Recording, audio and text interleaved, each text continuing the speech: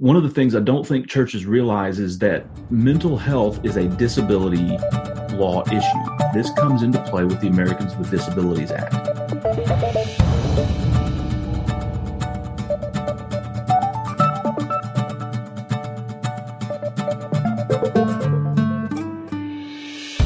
Hello, and welcome to another episode of Law and Church, a podcast for church leaders. My name is Brian Fitton. I'm here with Josh Bryant, managing attorney at Church General Counsel and an ordained pastor. Josh, how are you doing today? Doing all right. Still distanced. Still social distance. We're not in the studio today. We are not. We are still social distancing, even though some restrictions have been lifted, obviously, but still doing our part here. And it's kind of funny. You get used to the Zoom calls. You don't like them. It's bittersweet, but it's man. I like just having on this show. I'm not going to stand up. I'm just saying. There's been so many just different newscasts. Oh, for one of them, with the guy, he didn't realize his camera angle, and he was rocking shorts or his boxers or something, and on national TV, which is so funny. So funny. Anyway, hey, we did it for piano. We did a piano recital, and it was supposed to be virtual. And so I sat down and I played the piano with my son on his piece, and we stood up, and both of us had suits on top and gym shorts on the bottom. So perfect, man. So good. Everybody got a laugh. So. Hey, if you can't have a little bit of fun during this time, everybody needs a little smile and laughter, especially during some hard times, right? So, yeah. And honestly, I mean, that one of the topics, the topic we're talking about today is mental health issues affecting our churches right now, and that is, that's one, people are experiencing a lot of emotions, a lot of mental issues and health and all of that right now being quarantined. And so I'm glad we're going to be talking about this. This is a great topic, Josh. Kind of tee us up a little bit for this episode. Yeah. So for the entire month of June is National Safety Month. And when we have a topic like safety or any kind of topic very similar to that, we've got a lot of legal issues that kind of overlap a little bit. And so for the next 5 episodes, we're going to talk about safety issues in the church. And one of the key focus areas for National Safety Month and the National Safety Council this year is mental health. And when we talk about mental health, that makes a lot of church leaders squeamish sometimes, but we're back in a situation, and especially now. Matter of fact, I saw an article today talking about the upcoming pastoral crash, where pastors are just, there's a likelihood or at least a chance that pastors and church leaders are just going to, kind of hit this wall of depression. Again, just last week, when we recorded this, it's going to be a couple of weeks from the time it airs. But another pastor committed suicide. And so we have got to talk about mental health, and we need to talk about that from a safety perspective. And there are legal issues that do arise in this context of mental health in the church, specifically within employment, but also as we, as church leaders, work with others and disciple others. Mental health is going to come up, and there are some legal issues that we've got to be very careful about when we're talking about mental health issues in the church. Absolutely. And that's just heartbreaking to hear. As someone who's kind of struggled with mental health issues and just, trauma in my life and dealing with that and appropriate counseling and that type of stuff, it is heartbreaking to hear. Those that are serving are, in that capacity that need that help as well. I mean, everybody needs to reach out if you're obviously in need of help. So, so let's kind of jump into our first point here. That better churches provide flexibility in work schedules, breaks, and also sick leave. That's so important. Yeah, it really is exceptionally important that we do better in providing this type of flexibility. As churches in general, we expect a ton out of our pastors and out of our leaders at church. And so we've got to get to a point where we're better with work schedule, we're better with breaks and sick leave and just personal time for the pastor. I mean, I know pastors who really don't get a whole lot of time off. And when you're a church leader, when you're on staff, that's a 24/7 job a lot of times. You're getting calls late at night and calls early in the morning. You're getting calls on the weekend. You're asked to do a whole bunch of events. We don't do a whole lot on Tuesdays at 10 because people are at work, but we're going to end up doing things Tuesdays at 7 or Tuesdays at 8 or Thursdays at 7 or 8, and not to mention that we've got families of our own as church leaders. And so when you push people that hard and you work that hard and there's just no downtime, we get to a point, first of all, where biblically we've got a problem. We've got a Sabbath rest, and God built that into how we exist. There's got to be a downtime and a day where church leaders can rest at least once a week. But there's got to be just periods of rejuvenation. We've got to be flexible with that, because it's not like being a church leader is a 9-to-5 job, because it's not. Like I said, it's a 24/7 job. And so when we expect that much, and when shepherding God's people requires that much, it also requires that we be very flexible in making sure people get sufficient downtime and get sufficient family time. And one of the things I don't think churches realize is that mental health is a disability law issue. This comes into play with the Americans with Disabilities Act.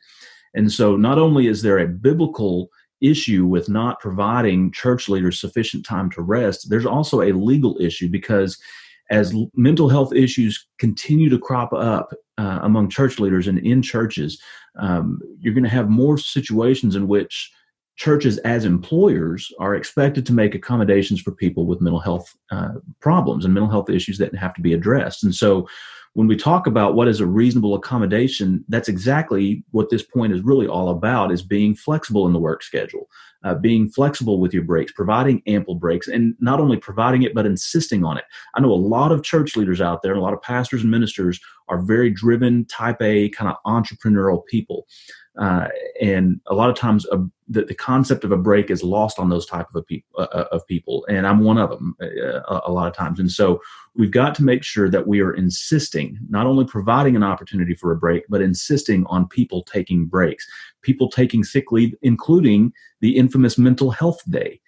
We've got to provide those types of time off for church leaders.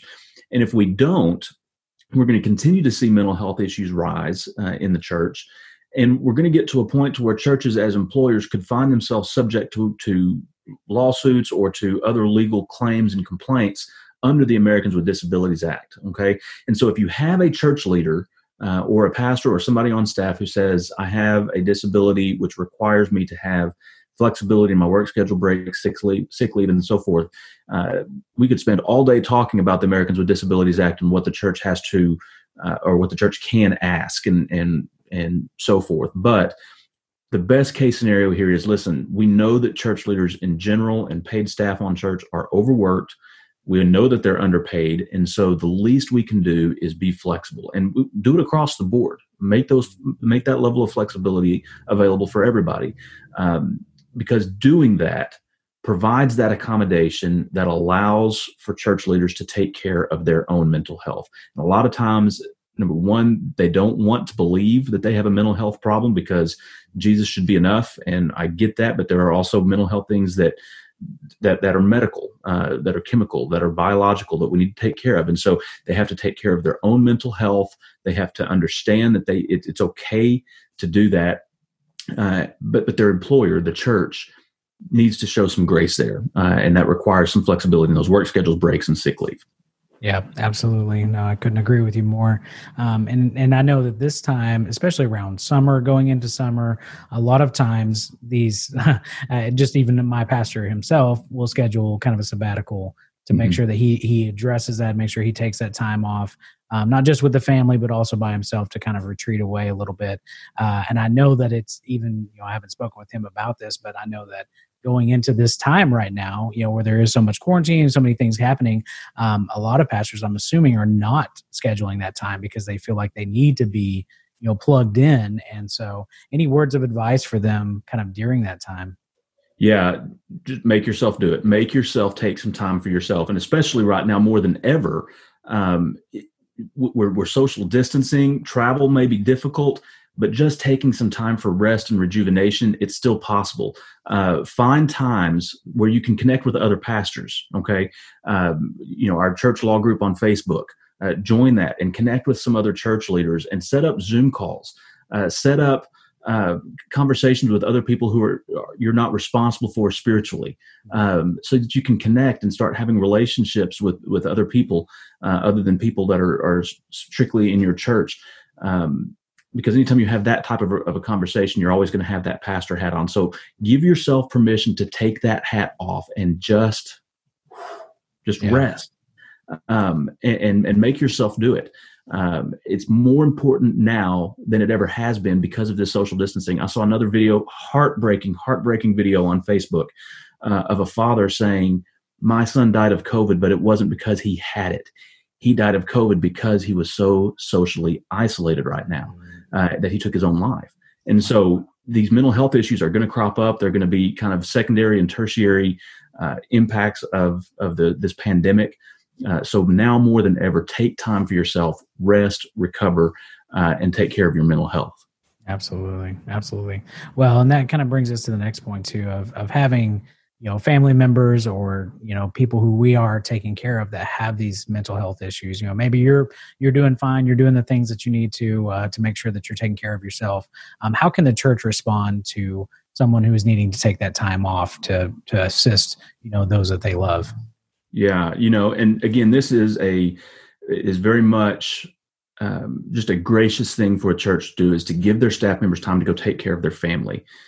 Scripture says somebody who doesn't take care of their family, they're worse than an infidel. And I know a lot of people would look at that and say it's your responsibility to provide for your family. But sometimes providing for your family just means being there. It doesn't mean being at the office and earning an income.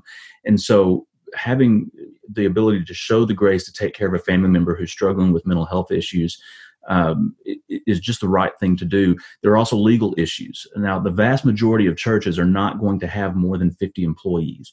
But if you're in the right type of denominational polity in which you work for a state or a diocese or state convention or something like that, where you do have more than 50 employees, the Family Medical Leave Act is going to apply. And it's going to be your responsibility to comply with FMLA. If you have less than 50 people on staff at your church, then FMLA probably doesn't apply to you. But we, again, go back, let's take off the legal hat and put on the ethics hat. What is the ethical thing to do for the church as an organization? And when you look at this from a stakeholder model, we've talked about the stakeholder model, and that the ethical decision is one in which all stakeholders have been consulted. Okay, well, your church leader, your pastor has a stake in this. And so we need to be able to consider their best interests and what is their best interest in, and you've got to be able to take care of your employees. Your employees have to be able to take care of their families because that's in their best interest. And so when you look at the stakeholder model, it would suggest that churches need to provide this type of sick leave or family medical leave to go take care of somebody who's dealing with mental health issues. When you look at it from the agency model that we've talked about on here before, where the ethical decision is the one that advances the mission of the organization the most. Well, our mission is to make disciples. If I'm sitting in my office and I'm worried sick about a child or a spouse or a mom or dad or brother who has a mental health issue, and I can't just be there to walk with them through depression or help them take care of things when they've had a rough patch right now. I mean, you consider the spouses and the children and the siblings of church leaders right now who've just lost their job, who are financially struggling to make it right now.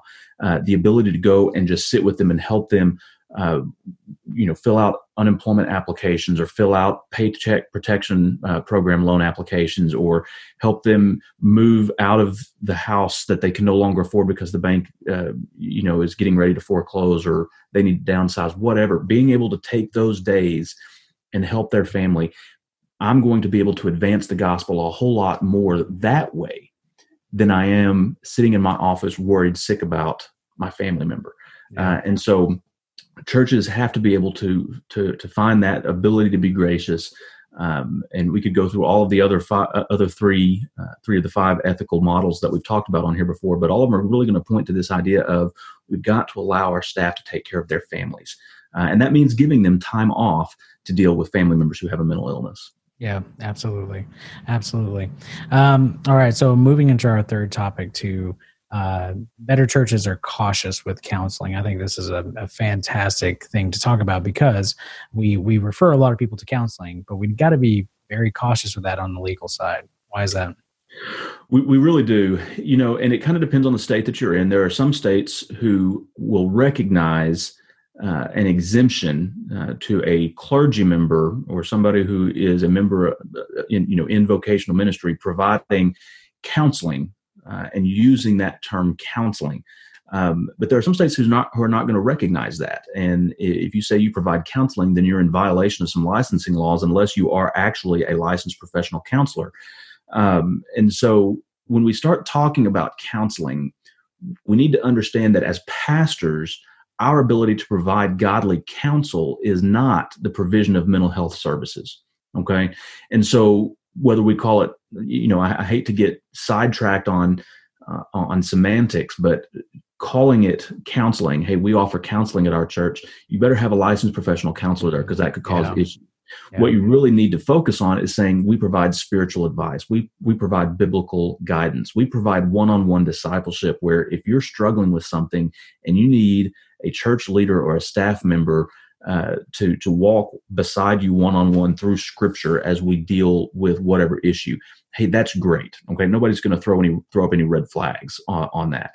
But if you're grabbing, the latest pastor's handbook on psychological disorders or whatever, and using that, you're really getting close to some licensing lines where you don't have a license to do that. And if you have those problems, it just can create a whole lot more problems. So you got to be careful with that. There are also states that recognize something called clergy malpractice. To where if you were negligent in the provision of spiritual guidance, you can personally be sued. Now, not all states recognize that. It's actually a minority of states that do. But we've got to be careful of clergy malpractice. And so really, you need to limit your counseling, just to kind of sum this up, to one-on-one discipleship for the purpose of spiritual growth. That needs to be the context of your counseling program at your church. If you go outside of that, not only do you possibly run afoul of clergy malpractice, you might be providing a mental health service that you're not licensed to practice, and you could be opening your church up not only to a lawsuit, but to church members who are not getting the help that they need. All right, so provide that biblical encouragement, provide that spiritual guidance. But when it comes to actual mental health, where we're talking about how people feel and their emotional state and things like that, we really need to refer those church members to professionals. And there are a slew of licensed professional counselors who are Christian, who provide biblically based and faith-based, very sound services to people. But we need to make sure that we're not doing that. And if nothing else, we need to remember that what Acts 6:4 says is that ultimately we are called to the ministry of the word and to prayer. And so we can do those couple of things. Ministry of the word is not just preaching. It could be that one-on-one biblical discipleship. And it certainly is prayer, where we're going to pray with people who need help. But when we start doing counseling, are we exceeding what the pastor is called to do in shepherding the flock that is the church? And so we've got to be careful with that and make sure that we are only doing, number one, what God has called us to do, and number two, what we're competent to do. And if we're not competent to provide those services, we need to refer them to biblical mental health counselors. Yeah, and how much does it speak to your church to be able to partner with those counselors in your community and be able to, refer them people who are hurting? You've had that contact with them. I know that there's a group that we always, refer people to because we know that they are trained, especially in certain areas, especially being, you and I both are in the adoption world, the foster care world, and that is a different level of counseling that is needed to have that type of experience to be able to help somebody. And I'm just so thankful for that community. But just how much does it speak to your church as a church leader, being able to say, hey, we don't have all the answers, but we want to get you in contact with somebody who can help you in this specific area. So yeah, absolutely. That's been another episode of Law and Church, and all the resources we've talked about today will be in the show notes. You can get those show notes on the Church Law blog at thechurchlawgroup.com or on our podcast website at lawandchurch.com. And of course, the show notes will always be available in your favorite podcasting app. That's right. And go do us a favor. Please go subscribe and review to our podcast. Listen, our heart is for the local church, and there are church leaders who really need to hear this stuff. And your review and subscription of the podcast just makes it that much more likely. And certainly we're going to be talking about stuff next week that you're going to want to hear as we go into more detail. So your subscription is also going to help make sure that you have access to that. And so go do that. And then also make sure to go join the Church Law Group on Facebook. Just go to Facebook, search Law and Church, and you will find that group. You can also find the link in the show notes. Thanks, everyone. Yep. And we will see you next week.